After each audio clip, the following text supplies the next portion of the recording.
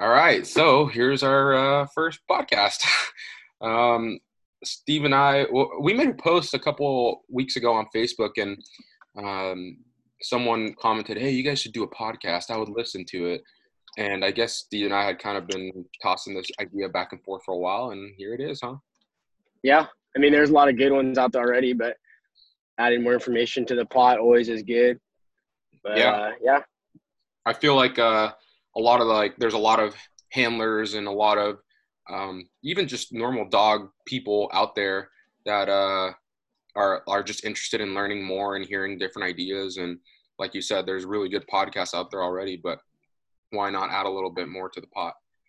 yeah, I think it's a good way we can get more people that we've trained with before that we look up to or that we think has some really good knowledge to offer that maybe other podcasts haven't brought on, and we can get them on here and not only share the knowledge that we have and that we've gained through the years of training and stuff, but also a lot of other people that are really skilled and talented that have a lot to bring to the table that they can share. Yeah, definitely.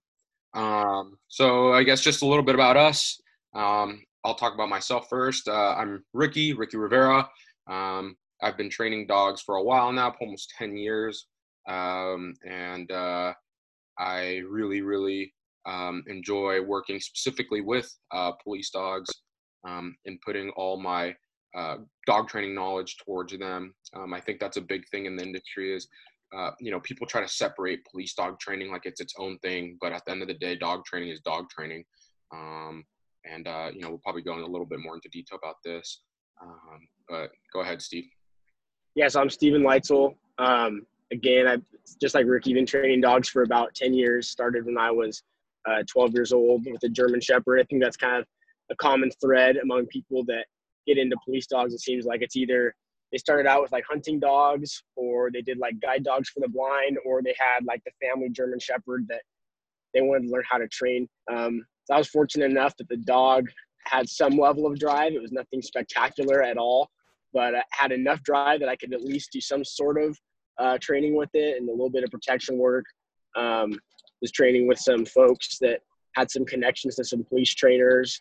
And so I would go out there. They were willing to let me come out and bring my dog out, started learning how to decoy for them. And from there, it sort of just grew. And then I met Ricky, and we kind of came from a little different backgrounds. I came from, sort of the older school police dog training that didn't really have the modern obedience aspect. And Ricky came from a background that was very highly skilled in that. And I think when we met, that we both had, a little different ideas, but then quickly realized, hey, we got these nice dogs that sometimes that old school training really doesn't work on very well. Why don't we try to use some modern training techniques with these dogs and work smarter, not harder? And I think he and I just basically grew together through that process of working with these types of dogs. And, it's just kind of grown from there, and then been fortunate to work with a lot of really high level people as well. Hopefully some of whom we'll have on the podcast. But today we're going to talk about selection, which is kind of the baseline, in our opinion, for all of police dog training. If you don't have a good dog to start off with, you are going to really struggle, and you're never going to, even no matter how good your training is, you're never going to get the same product that you could have had if you started out with something that's genetically gifted. So Definitely. I mean, I think if you've met Steven or I, or you talk to us, or you've trained with us, you know that we really harp on genetics and selection. And those two go hand in hand for sure. Like Steve said, you're never going to get to that A1 level if you don't have the genetics to start with. We can only bring the training as far as the genetic allows, right? So the genetics is really important. And I think this kind of leads into like a lot of problems that we see in the industry. We definitely see a lot of issues in the industry with really basic like genetic downfalls. Problems. Yeah, problems that root from basic like genetic things that we would look for in a dog. And that is really something that bothers us a lot because it's actually really simple. And if people understood the idea of selection and understood what they were looking at when they selected a dog, so many issues that we see in the industry today wouldn't even be a problem. Yeah, I think another bit along with that, a big issue is that police departments go to a vendor, and the vendor knows for a fact that that police department is taking home a dog that day, and that basically just lays your cards on the table that the vendor knows, hey, they're taking a dog home, so we don't need to show them our best dogs, right? But if you go there with that mentality of more than likely we're going to walk away from this deal, uh, you know, you need to have that mentality, because a lot of dogs are not cut out for this work, even though they're being advertised as such, right? Like there's just some simple things you can do. You don't even have to be a super knowledgeable dog person to at least get a better understanding of some of the testing of these dogs. For example, something basic is taking a dog to Home Depot and walking it through and seeing, does the dog spook out when it sees forklifts? Does it, someone kicks a bucket over and it spooks? That's a really, really basic test. It's nothing crazy, but if your police dog can't pass that, that's not a police dog. You know what I mean? That's a pet. That's a nerve bag. And so we see that a lot. And when people go, the vendor maybe shows them the dog playing with the ball. Okay, great. He has ball drive. And then they give the dog a bite on the sleeve. Okay, great. He bites. And that's the extent of their test. They put the dog in their car and they go home and they start their handler course a week later. And so, and it's no fault to the agency per se, or especially not to the handler, because they just don't know any better. If you don't know what you're looking at, it's easy to be fooled. So hopefully that was something we'll be able to help with this podcast a lot, is educating people that maybe just don't know, because for the past 30 years of their agency, they've always had dogs like that. They're used to having dogs that have 5 failures on the street before they actually bite, and they think that's acceptable. And it's not to say that police dogs won't have failures sometimes, but that should be the exception to the rule, not the norm. Exactly, 100%. And so I think we're going to elaborate a little bit more on how we feel about selection, or what we do in the actual specifics of a selection. So I think, there's a million ways to skin a cat, and it definitely comes down to it's the same with selection. And even Steve and I, we don't necessarily have a system or a program that we use for selection. We kind of just go off of what we're feeling in that moment with the dog in front of us. Would you agree, Steve? Yeah, there's definitely a lot about, once you've seen enough dogs, someone can pull a dog out of a crate, and this obviously doesn't mean the dog's going to be great, but you can get a pretty good, like, ooh, I think that one looks like let's test him further. And then there's some you pull out of the crate and you're like, you can just put that one back. Obviously, you're not going to do this off of just a gut feeling. You're going to put the hours in to make sure the dog's good. But probably, I think we go into our little bit about our selection test. The first thing for sure is sociability. It's not necessarily always that you have to get a social police dog, but the reason, at least I am personally really big on having social dogs, is I believe that that's directly related to the dog's confidence. 100%. And, this is something we tell our pet clients too, that they have maybe a fearful dog or a dog that's reactive, that's always based in some level in fear. Take, for example, like, your aunt's golden retriever, he's not really afraid of anything, and he's very happy and outgoing and loves everybody, versus, someone's German Shepherd that's their pet that has, it gets scared of a fire hydrant, and then it gets scared of a tall man wearing a baseball cap, right? All those things, people think they're rooted in bad experiences, but in reality, it's just the dog is defensive and it manifests in fear. Yeah, I think it's going to come down to, I guess we can go into like drive compositions and stuff like that. But when it comes to drives, no matter what anyone says, Steve and I both truly believe that aggression is always, or defense, or whatever you want to call it, is always a symptom of fear. You can't. Everybody likes to have the idea that their dogs are forwardly aggressive, and like their dogs are aggressive because they're an asshole or whatever they want to say. But in reality, your dog is aggressive or defensive due to an underlying fear, due to an underlying level of uncomfortableness. So when I see a dog that is being aggressive towards anyone and everyone, or the dog is being defensive of its handler around other people and stuff, I directly see that attached to the dog's level of confidence. And that confidence the thing, when it comes to nerve and confidence, where, you know, everybody wants to have their own definitions, but to me, they're very, very similar things.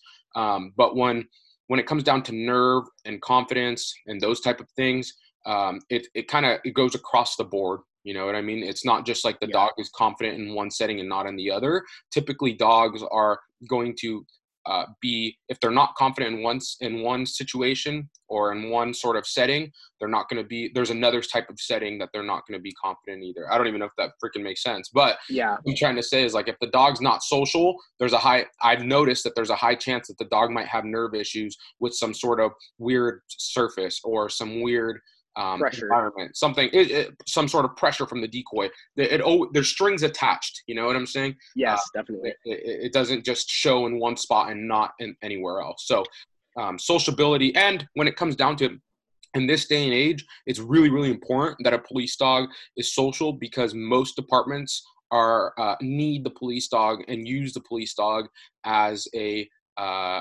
tool to connect with the community.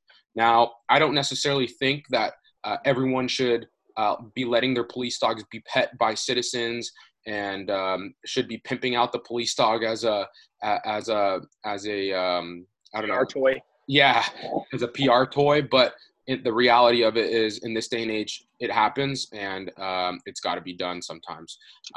And on top of it, a good social dog is a dog you can trust around your team. You know what I mean?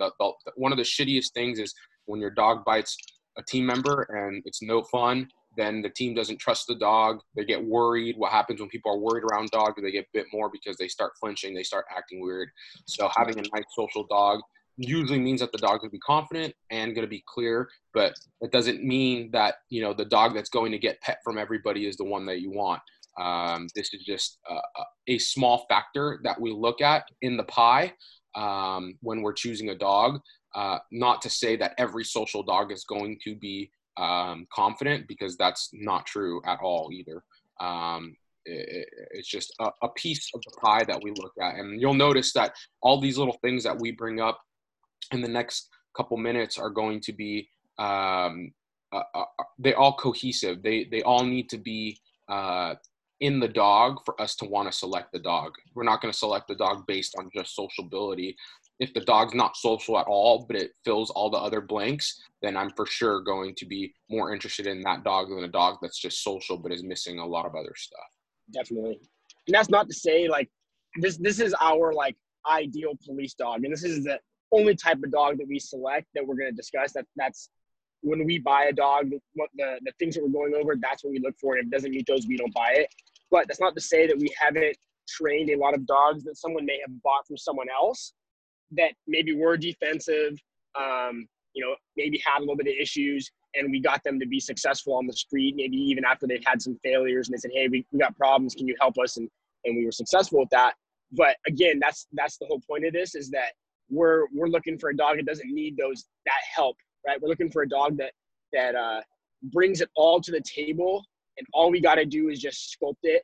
And usually that just comes down to, like, control scenarios, things like that, not having to, like, coax them to bite or, coax them across a threshold into a dark room. Those are things we don't want to have to deal with. But obviously, if we're presented with it as a trainer, we will. But right now we're talking more about, as a vendor or a police department going to another vendor, what you should look for in your selection. So just to keep that in mind, we're not saying that, your police dog that's had 20 street bites, that's defensive, is garbage. We're just saying that's not necessarily what we would have looked for in the beginning. Doesn't mean that they can't sometimes do the job. It's just their strings attached, like Ricky said. Yeah, 100%. I think another thing this is probably the most important thing when it comes down to selection for Steve and I is nerve. And the reason why it's so important, because I don't give a shit how much prey drive or how much aggression or how confident or how social a dog is if the nerve sucks. The nerve is the base of a police dog. Why? You're going to throw a police dog in a million different situations, and the dog needs to perform. If the dog doesn't have good nerve, it's not going to perform. If your dog doesn't have good nerve, he's not going to take pressure from a decoy. If your dog does not have good nerve, you're not going to be able to trust it like you need to. It's really the bread and butter, the base, the cornerstone of a police canine. Yeah, 100%. We've had, people, hey man, I took my dog in, it was his first deployment, and they threw a bang into the room, and my dog completely tried to back out of his collar. And ever since then, he's been, scared of loud noises. That's a nerve issue, right? That's a severe genetic downfall. And another thing to keep in mind with nerve, when your police dog encounters something on the street, he's got to do it the first time, and he's got to do the first time with 100%. Something you'll hear a lot of people say that I happen to strongly disagree with is, oh, well, my dog startled, but he recovered really quickly. Well, we don't have time for that. We don't have time for a dog to recover. If someone throws, like for example, that situation I gave earlier, they threw a bang in, and you got to send your dog in after that. There's no time. There's no 5 seconds for you to, oh, wait, my dog's trying to back out of his collar. He's trying to go back to the car. Let me wait till he settles back, pat him up, jack him up, and then cut him into the room. That 5 seconds of your dog recovering is the only 5 seconds that suspect needs to kill you. Yeah, and game over. You missed it. Now the dog's thinking about something else that maybe you do get him through the door, but he goes in and he doesn't bite the guy because he's so preoccupied and stressed out about everything else going on around him. So that's why nerve is so important. So how would you test nerve, Steve? So it kind of goes into like in a couple different aspects of how I would test it. Because I think you can see the dog's nerve through environmental testing and through the bite work. So personally, we link nerve to environmental soundness. To some extent, for sure. Yeah, absolutely. But that being said, you can still have a dog that environmentally is rock solid. Like I had a female that had absolutely great environmentals, wicked hunt, but you'd put her on a bite and just the nerves were all over the place, right? So, you know what I'm saying? If you have a dog that's good in an environment, it doesn't mean that it doesn't have a weak nerve, right? We gotta test it in a couple different aspects, out of drive and in drive, right? Yeah, for me, nerve is anytime I see the dog uncomfortable, that's nerve for me. So, some dogs you'll be walking them and they'll see something that kind of freaks them out, and you just kind of see them stiffen up and they kind of go in slow. I call it like leaving their body behind. They kind of do like a little turtleneck thing where they put their neck out and then they make contact with whatever they're a little scared of, and they kind of like pop back when it touches them like that. Those are kind of little things that I look for nerve. And then nerve and bite work is also very similar, and we'll go into more detail on that in a minute here. But those are the kind of things that I don't want to see any hesitation. I want the dog to kind of just go in carefree, not even giving a shit about anything in the world. Head up, tail up, chest out, and just enjoying themselves. Doing their thing. Anything other than that is probably going to be a sign of nerve. And nerve is one of those things that is hard to give. Every dog portrays nerve a little bit differently, so it's hard to give like very specific details on that. But like any sort of the easiest way for me to explain it is any sort of hesitation. Yeah. So like for a handler that's going to look at 5 dogs from a vendor, this is like the first thing I would do is after you get the dog out of the crate, if you can't pull the dog out of the crate yourself, let's just go to the next dog, because that's not to say that, oh, some guys may be like, oh, well, the dog is tough. He doesn't want to be grabbed by the collar, blah, blah, blah. That's all good and well if you're that type of guy that wants to type of dog, have fun, knock yourself out. But not me. Not me. In today's age, let's get a dog we can work with. That dog is going to be, maybe he's a monster. Maybe he really will bite people, but he's going to be a pain to train. So let's get a dog that you can pull out of the crate. The guy that's brand new that can go get the dog out of the crate, can take it into Home Depot, can take it to your city courtyard, wherever you guys are doing the testing. But remember, don't let someone pull out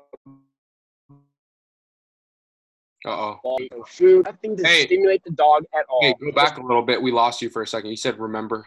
Oh, I just said remember, do not stimulate the dog's drive at all when you're testing the environmentals. Really important here. Do not bring the dog into drive. Why do we not bring the dog into drive? because if you bring the dog into drive will mask an environmental issue, right? You throw a ball into a dark room, the dog is crazy for the ball. Throw the ball into the room, the dog chases it, all's good. You take the dog out of that drive, out of drive, and you bring him back in that room. All of a sudden, he's slinking around. You kick a garbage can from behind him, and he's jumping out of his skin, right? So very important.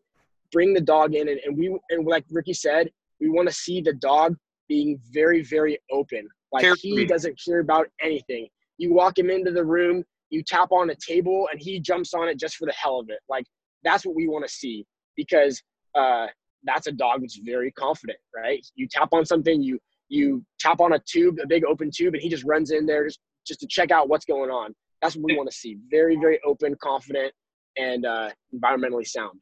Just to elaborate a little bit on what Steve said, now that we're talking about environmental soundness, which is a third factor in what we look for in a police canine.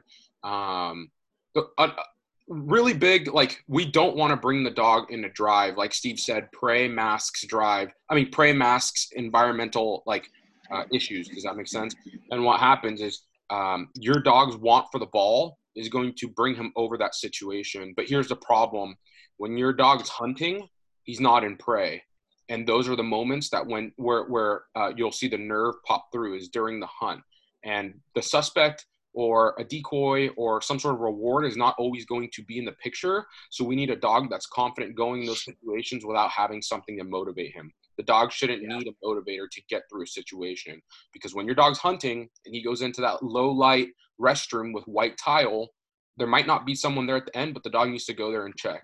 Or he might not be able to see it from the door, but he needs to be able to go under the stalls and go through all that shit to find the suspect. We shouldn't have to get the dog used to it or have to have something to motivate the dog to get through.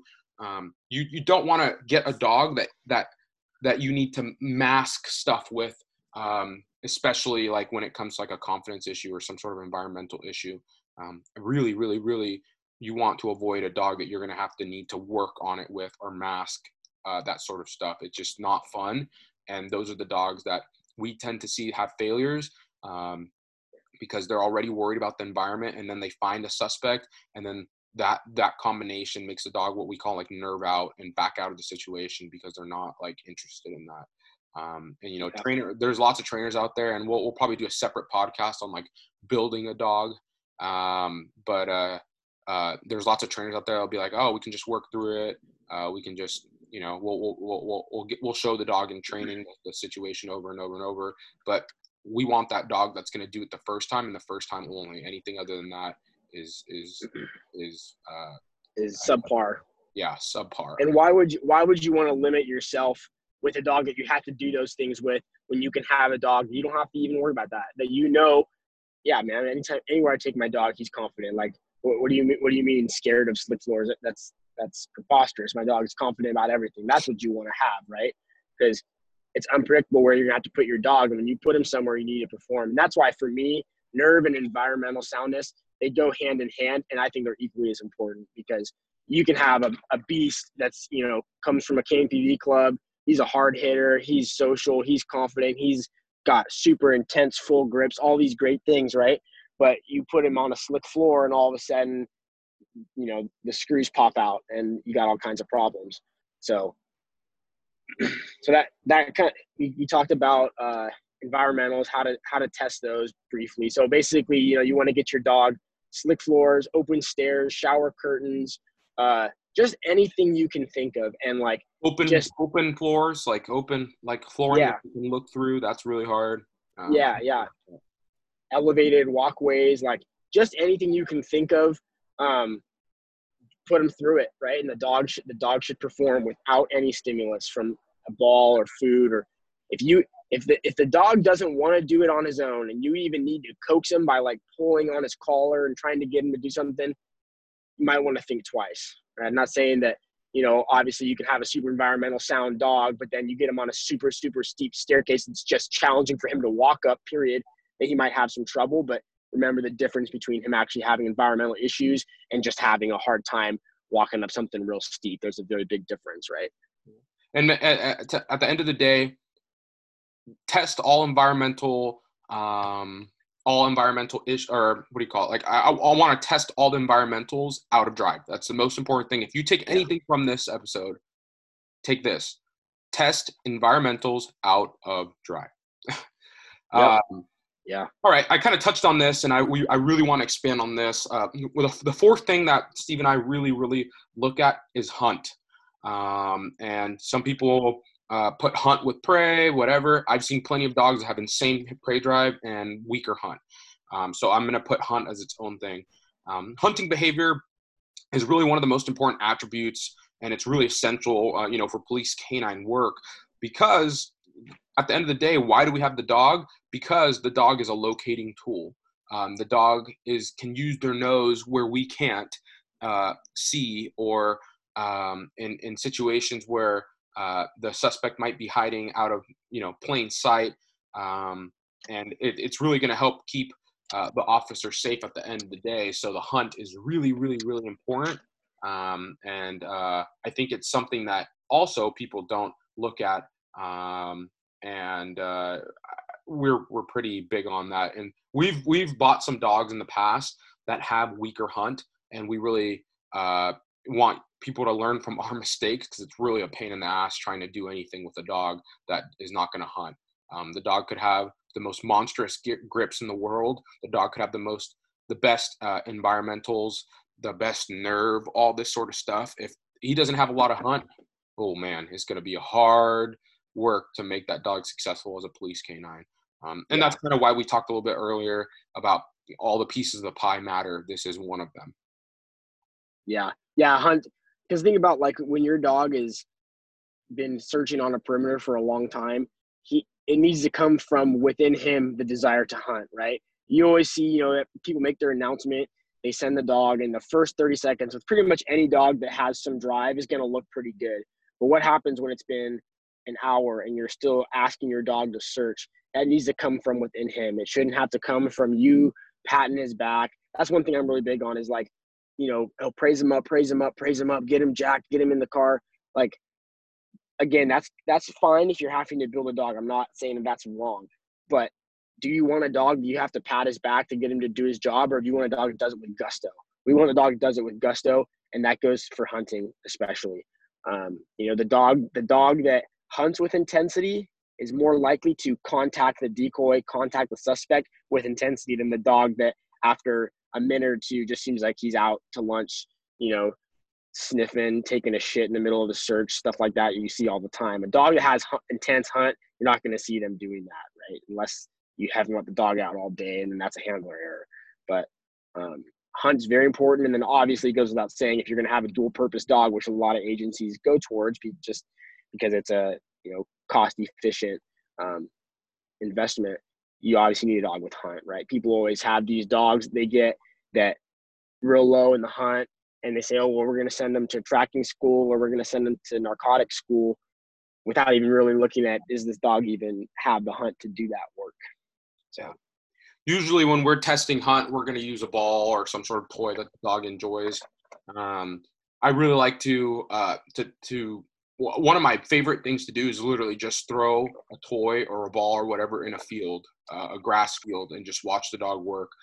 You'll see how committed a dog is, or how much hunt a dog has, when you do something as simple as this. And literally, hunt is one of the easier things to test, because they either got it or they don't. Like there's no ifs, ands, or buts. If the dog's gonna hunt, he's gonna hunt. So you can put a ball on a broom, put a ball in and all sorts of weird environments. If the dog is going to hunt, he will hunt. And 99.9% of dogs that hunt that hard for a ball, if they have the correct prey drive, they're also going to hunt like that for a man. Obviously, that's something different. You might want to test that test that separately. But for most dogs, I'm going to be testing the hunt like with just a toy or a ball. If it's a type of dog that Steve and I look for, it all goes hand in hand. Yeah, 100%.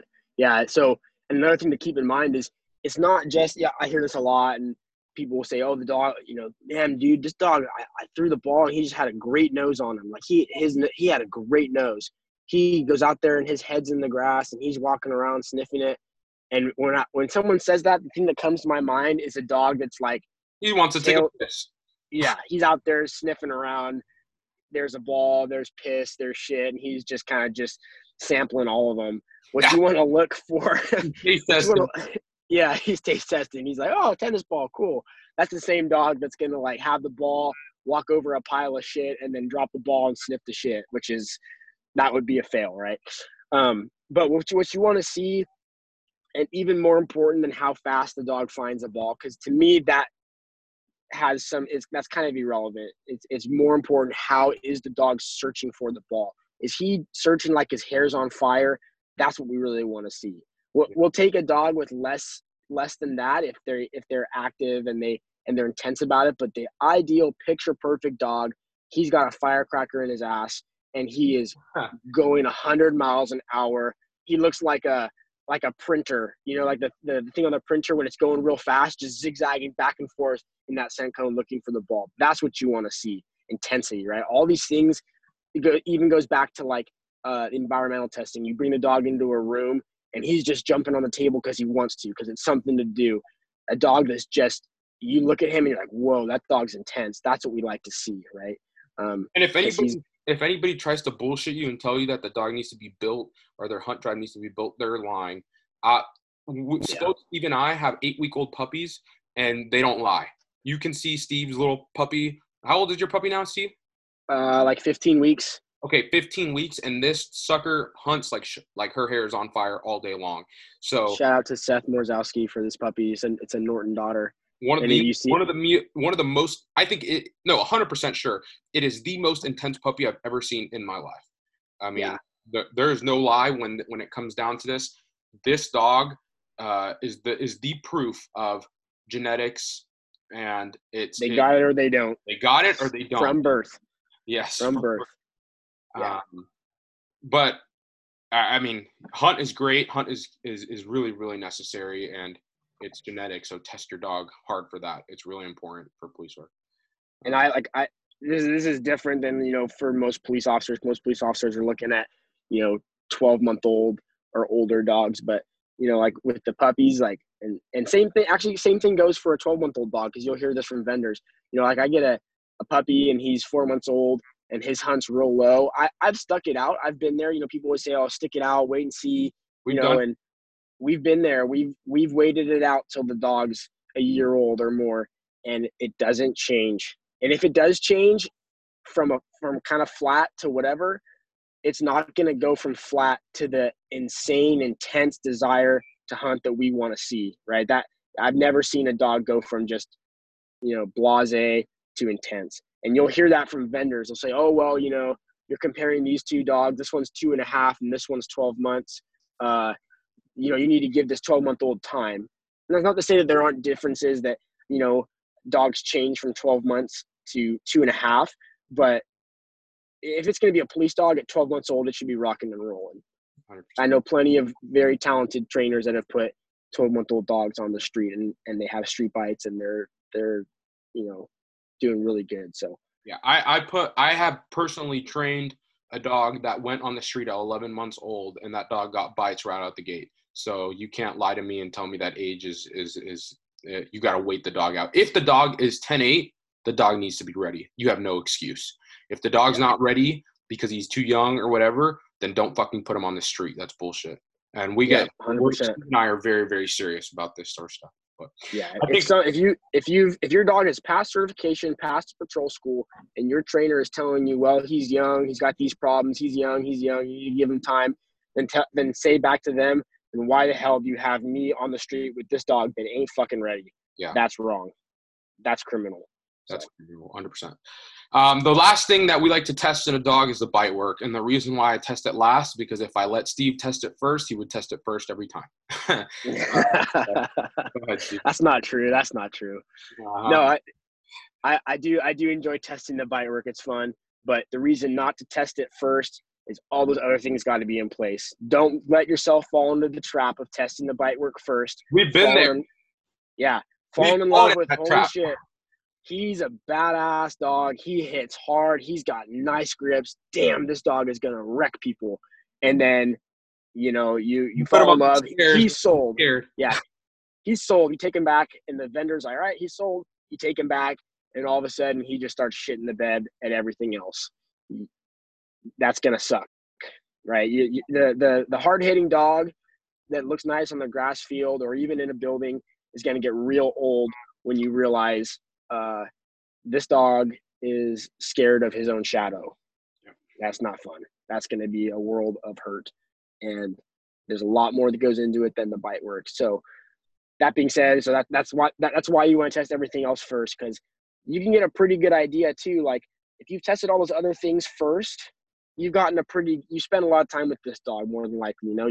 You've put in hopefully hours, maybe even days of testing into this dog, and now you're getting to the bite work, and you say, okay, you got a pretty good idea of what this dog's going to be like, and maybe the dog does seem to have one or two little things maybe you're not quite sure about in the bite work, but it's still pretty nice overall. But you say, hey, he's got all these other aspects that he really excelled in, and he's going to do the job. This is not to say that you should take a dog that's subpar, but maybe maybe he's nice. He has good grips. He has good nerve in the bite work, but he's not the hardest hitter, right? Whatever. We'll just forego that, right? As long as he comes in nice, as long as he's not, like super slow, we'll take him, right? So you've got a really good baseline before you test it. But that being said, Ricky, you want to talk a little bit about some of the first couple things we test when we look at the bite work? Yeah, 100%. We probably should have mentioned this a little bit earlier, but when we were talking about nerve, but one thing that Steve and I have really come around to start testing is what we call boogeyman, or some people call it stakeout. What are some other words for it, Steve? Sorry, you were cutting in and out a little bit. You're talking about the stakeout test? Yeah, I said one thing that we probably should have talked about a little bit earlier when we were talking about nerve and stuff like that. But one thing that we have come around to test more and more is definitely like what we're calling boogeyman, or other people call stakeout. Or I was saying, what else have you heard it been called? Yeah, the boogeyman test, stakeout, tie out, all those things. You're cutting in and out a little bit. I don't know if you're working on a speaker or something, but yeah. So the boogeyman test, and that's basically testing the dog. How confident is he by himself, right? Is he gonna? And that also looks at, is this dog gonna go when he's challenged? Is he gonna go into prey, or is he gonna go into defense? So the way we do it, and everyone does it a little bit differently, but you can hopefully get the same sort of outcome. Person goes out, ties the dog out to a stakeout on a flat collar, on a 10-foot, 15-foot line, whatever. Dog's out, dog's by himself. Then you have the decoy come out from a building, behind a car, whatever, from a pretty good distance, probably maybe even 100 yards. That can be a little excessive, but up to that's fine. The whole goal is you approach very slowly to this dog from a distance, right? And that spookiness that you're bringing the goal is to see, are we going to invoke a fight or flight response in this dog, right? Is he going to go into defense, or is he going to see me as a prey object? We want the dog to see the decoy as a prey object, even though he's approaching in a very, very slow manner that in most dogs would invoke a defensive response. You agree? 100%. Yeah. So approach the dog very, very slowly. You're not wearing equipment.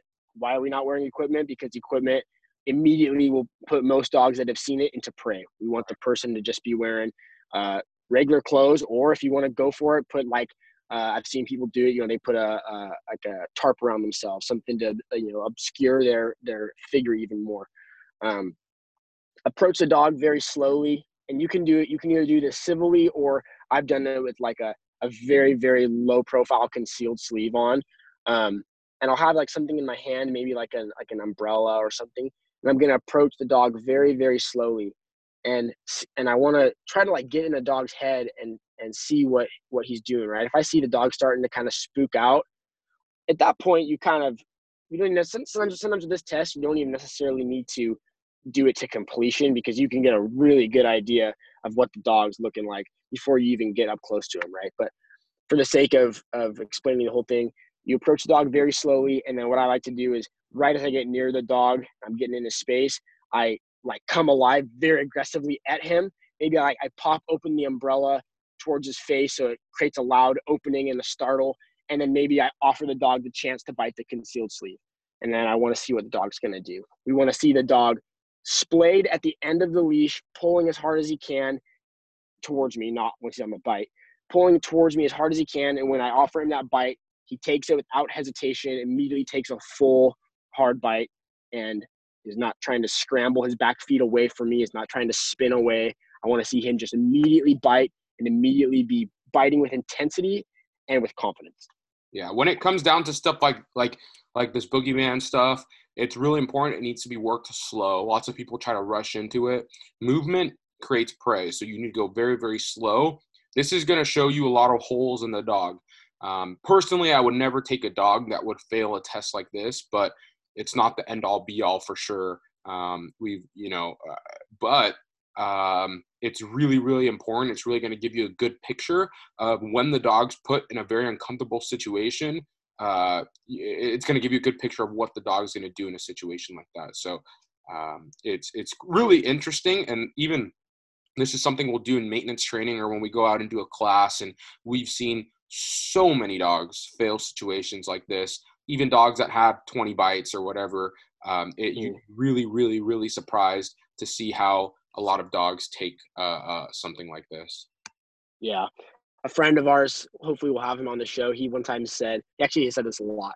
He goes, just because your dog has street bites doesn't mean that he's super, super strong. Don't confuse your luck of having someone that's just always been laying down or running away and not fighting your dog with having a dog that actually is really, really tough and strong, right? It's like saying a cop's good just because he has this many arrests. Like, it don't work like that. So you would never do that with a cop. So why would you do that with the dogs? Yeah. Do you want to talk a little about like grip and what we look for in grip, see? Yeah. So a big thing, and a lot of times this gets overlooked in police dogs, and people, they try to say, oh, well, grip is just for sport. Well, that's really not true. And if someone says that, maybe don't listen to a lot of what they have to say, because grip shows a lot about the dog's nerve, right? And don't lose sight. People a lot of times, they look at the head of the dog and they look at the fullness of his grip. When I look at a dog, the first thing I look at is the dog's back feet. The first thing I look at every time is the dog's back feet. What are his back feet doing? Because that is Shout out Sean Siggins. Yeah, Sean Siggins. I was like 14 years old, and he's like, at the seminar, he goes, feet, every dog, feet, feet, feet. And I had never heard that before. And that stuck with me, and it is never – the feet never, ever lie. A full grip can lie, because there's plenty of dogs that have a full – they're all the way back to their molars, but they are not wanting to be there. They want feet, back feet. And the easiest thing to look at is where's the dog's ass and where are his back feet. If his feet are on the ground, but they're tucked forward in front of his ass, and he's like bunny hopping or scrambling away or anything like that, he doesn't want to be there, right? The dog is pulling excessively. He wants out. Well, what's wrong with you want to see? Well, pulling kind of shows that the dog wants to get away from the person that he's biting. What if you try to bring him to the ground? Bring him to me. Well, people think that means that the dog's trying to win and beat the adversary, but and sometimes it can be a hard argument to win when you're trying to talk to someone. But if you look at the whole picture of dogs that pull and then you start adding pressure to them, what happens when you have a dog that's pulling and you start to add pressure to him? He pulls more, right? When you lessen the pressure, he pulls less. Why? Because the pressure is increasing the threat to the dog from his perspective of the decoy, right? When the decoy is just sitting in a chair and he's pulling a little bit, the decoy is not being very threatening. He's just sitting there. But when the decoy all of a sudden raises a can over his head and acts like he's going to hit him, what do you see? All of a sudden, vocalization, the dog starts to really, really pull even more because the dog is wanting out of there. Versus, and so a lot of people don't know this because they've never seen dogs that have legit push bites, like legit push bites. Not a dog that just kind of counters and chomps, but a dog that actually pushes forward from his back feet. We want a dog using a dog pushing with their entire body from their back feet into the bite, not a dog munching on the grip over and over. Yeah, not just chomping and readjusting. That's not a push bite. That's shit. So back feet behind the ass, and the pushing is generating from the back feet through the dog's spine into his head and his mouth.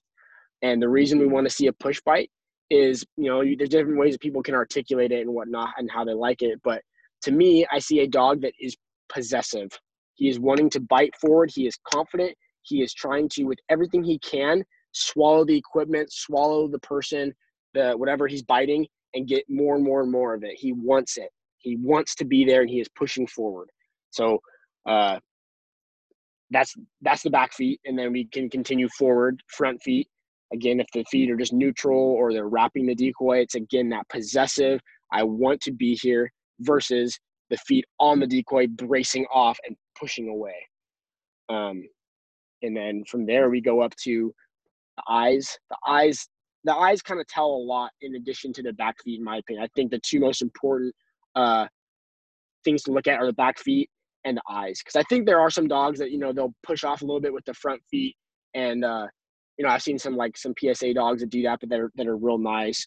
Or sometimes that can actually even just be like for instance, I have a dog that is a really nice KMPV dog and has very nice full pushing grips, but the context of being on a field, if you do like a stick attack type looking scenario, he pushes, and then when the decoy turns around and freezes up like they would in the KMPV trial, the dog braces off the decoy and starts to try to go around behind him, and it's due to a high level of compulsion the dog's been trained with, and he's trying to, as quickly as he can, get away from the bite and get behind the decoy into the rear guard, right? So that being said, I think the back feet and the eyes are the most important indicator. Do you want to talk about what the eyes indicate and what we look for? Yeah, I definitely want. For me, the eyes show what the dog is thinking, and I see a lot of dogs with nerve issues, and they're already pulling on the bite. And if you look at their eyes are all over the place. You raise your hand or your arm with something, or you use some sort of object to put pressure. They're staring at it from the corner of their eye. That it really shows what the dog's worried about. At the same time, if you look at a dog with a very, very, very nice push grip, a dog that's very confident, a dog that's a monster in the bite, he is for the most part. I kind of joke and I use the word like orgasmic with his eyes. He kind of just lost in a daze, looking forward, couldn't care less, not making eye contact with the decoy, just gazing. Right, the dog's in his moment. And nothing else is better, or nothing's going to stop him from that in that moment. And that's really, really what I'm looking for in the eyes. The eyes, I think it's a very small factor that not a lot of people pay attention to. But next time you work dogs, really take a look at it. You can see it when as a handler on the side too, but when you're working the dog, you can really, really see what's going on. The eyes tell a lot. It really does. And I think it's really important that we mention that when it comes to bite work, it's one of those things too that is very genetic. If someone's trying to tell you that the dog needs work to improve it or this and that, I don't believe in that, man. Like my 12, 15, whatever week old puppy, I don't keep track, has got a really glorious push bite and is all up in there and will bite whatever you present to him. At freaking 15 weeks old, man. Like he's got a better grip than a lot of dogs I know on the street. And I guarantee you he will bite someone at 6 months the same way. Like he's going to go in with the same confidence that a seasoned, really, really confident patrol dog is. And that's all genetic. I mean, it doesn't – trust me, this dog has not had a lot of work. He's probably had 5 bite work sessions in his life. It all comes down to the genetics. And that's kind of like been our kind of our theme this episode for sure. Yeah. Real quick, Steve, go over some of the stuff that you actually do when we're testing the bite work. Yeah. So we'll go over that one. One last little thing about like the mechanics we want to see is don't get lost in people like, I want a calm push bite. yes, that's correct. And you do want a calm push bite, but we want intensity. You see a lot of dogs, people are like, oh, look, man, look at how full and calm. The dog looks like he's like on Xanax and he's just sitting there like half asleep in the bite. I want that dog to be wanting to bite I want him biting down. I want him pushing forward. That's a dog that's going to be biting someone for real with intensity. I don't want this dog that's just kind of half asleep. He's biting someone behind the knee, and as he's biting him behind the knee, his ass just kind of sinks to the ground and he like lays down on all fours while he's biting with the full mouth. 100%. Not good, right? So anyways, so we talked about the stakeout test a little bit. So after you've done that, we want to see where the dog is at in his bite work, and definitely use concealed equipment and definitely use a suit. Don't use an exposed sleeve. Do not see people exposed sleeve. Yeah. If you're using an exposed sleeve or your trainer's using exposed sleeve, get the hell out of the 80s. Okay, there are situations where I will use an exposed sleeve, but they're very, very minimal. And most of the time, 99% of the time, if I'm going to use an exposed sleeve, I'm doing like equipment like sheds. Like I'm not really using exposed sleeves for much. It's not realistic at all whatsoever. Even at a suit is not realistic, but at least use a damn suit. It's more realistic than a sleeve. Come on. Yeah. And your dog has the opportunity to bite multiple areas. So anyway, that as far as that goes, don't use a sleeve. And if the vendor tells you, well, the dog's 12 months old, he's not ready to be on a suit, it shouldn't take more than grabbing the dog by the collar, the decoy stimulating an area of the suit and making it come alive, and then placing him on the bite to put a dog on the suit. If you require 4, 2, whatever, any more than that to put a dog on a suit, if you require a certain number of sessions to get a dog on a suit, let's not mess with that dog. We want the dog. My 15-week-old puppy can go on a suit. Exactly. Am I going to work on a suit? No. Why? Because it's not going to let me to get the exact mechanics that I want out of him, but it's possible. Okay. Same thing with mine. I'm not the person to be like, oh, my 15-week-old puppy's on a suit, but he is. And I'm not going to work him on it because I can't get the exact mechanics that I want, but he is biting a suit. So if you're 12 to 15 to 18-month-old green dog needs multiple sessions to get on a suit, that's a very serious issue. Yeah, that's not good.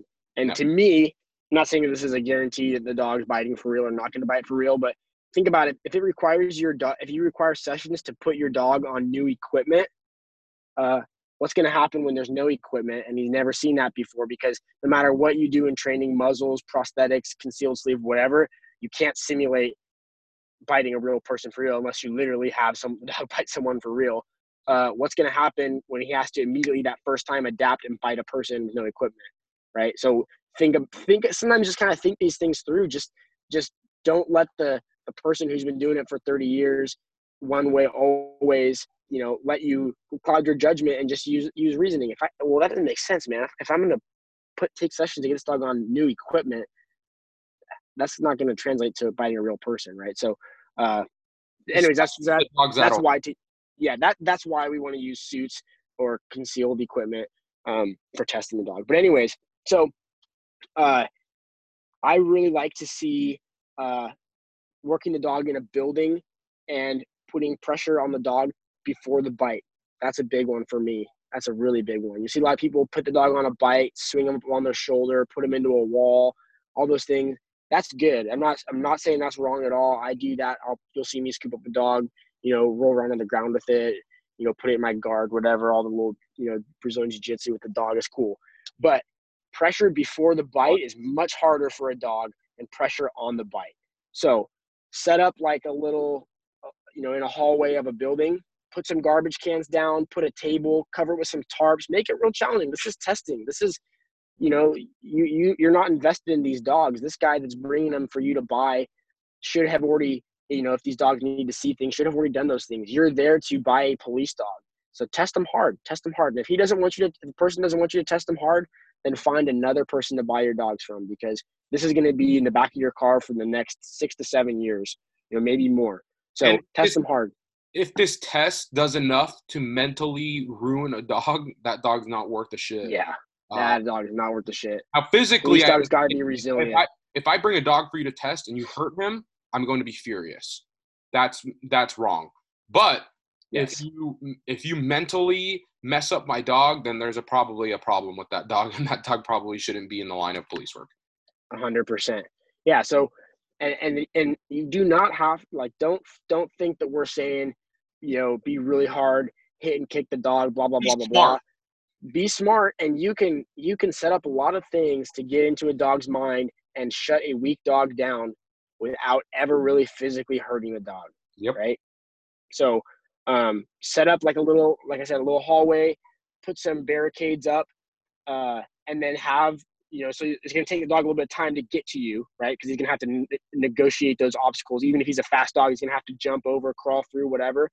And then I like to set up like a little, like a toolbox of toys that I got, that as that dog's coming in, it's one after the other. So while he's negotiating this challenging obstacle, boom, cardboard box to the head, boom, a 1 gallon water jug that's empty, that's filled with, some rice or something that makes some sound. Boom, throw that at the dog, right? And then when he gets to me, I got a place board that I'm gonna block him away with, and see how the dog handles it. If it's the first, if the guy says, "Oh, well, he's never done offended before," where the person's blocking him with something. Cool. All right, that's fine. About genetics. Yeah, I want to see how he handles it. You know what I mean? I don't care if the dog hasn't learned to like dive under the place board and go to the front of my leg. I just want to see how is he going to handle it. Does he just circle me and kind of defensively bark and is all concerned? Does he really like intently try to circle me as fast as he can and get to the bite? Like, what does he do, right? The dog doesn't have to perform perfectly as far as like executing an exercise, but he needs to show extreme confidence in that regard. So he does need to perform perfectly as far as doing the job. He just doesn't need to have if the mechanics are off, he doesn't know how to do something very well. That's fine. That's training. That's not genetics. But if I have a place board and I've thrown something at his head and now I'm blocking him with a place board and he's like trying to find a way out of there, immediate wash. Do not buy that dog. Do not, no matter what nobody says about, well, we can deal with that in the patrol school and work with that. Just don't. Negative. Just don't. Yeah. Don't do that. So I think you can tell from what we're talking about, Steve and I really put a lot on genetics, because that makes your life safer and makes your life easier at the end of the day. Yes. We talked about sociability. We talked about nerve. We talked about environmental soundness. We talked about hunting and bite work. All these things are linked somehow. And at the end of the day, Steve and I realized it's very, very hard to find a dog that fits all of these perfectly. Trust me, we've searched high and low for dogs like this for the past couple of years. And it's really hard, but we hope that you could at least take one factor from this episode and apply it to your selection process and apply it to how you think about the dog in front of you. Because we don't expect a perfect dog. Every single dog will have a flaw somewhere, but those flaws should be very, very minimal. Those flaws shouldn't be affecting the way those flaws shouldn't be affecting the effectiveness of the dog on the street. Yes. There is no perfect dog. I really do think that there is no perfect dog. Steve, would you agree? I agree. And based off of what like Ricky said about there being holes in a dog, where every dog has its issue, in my opinion, when I think of okay, it's a police dog and he has an issue. Okay, I'm thinking maybe he's a little bit unclear. Maybe he doesn't take a toy around the decoy, so we have a little bit of it's a little more challenging to train him. Maybe he's not social with people. Yeah, maybe he's not social with people. But I am not thinking, oh well, he spooks out. That's not a hole. That's there's catastrophic. There's levels. There's felonies and they're misdemeanors. Yeah, we want dogs that their holes are infractions, not even misdemeanor. Misdemeanor, nope, not a police dog. Yeah, and it really, what it comes down to is we don't expect the best. We don't expect the perfect dog, but we expect the dog that at least has some sort of success in all 5 of these pillars. And we really want Steve and I always make this joke. Your battle should be a battle for control, not a battle to build your dog and their confidence and to help them bite. Does that make sense? Yes. The whole point of police canine training is to train, to put control on the dogs. You should be, we always talk about, Steve, what do you say? The dog should be borderline, like almost out of control, right? Just to the point where you have control of that dog, but at any moment, that dog's genetics could just pour through, right? Yep. So, and that's really important, and it's impossible to get to do all these fun scenarios and all this crazy stuff and all these real bites and all these real apprehensions, all this stuff. It makes it really, really hard and really, really stressful to do all this stuff if you don't have a dog that fills those 5 pillars of those genetic qualities that we look for. 100%. Yep. And yeah, I 100% agree with all of that.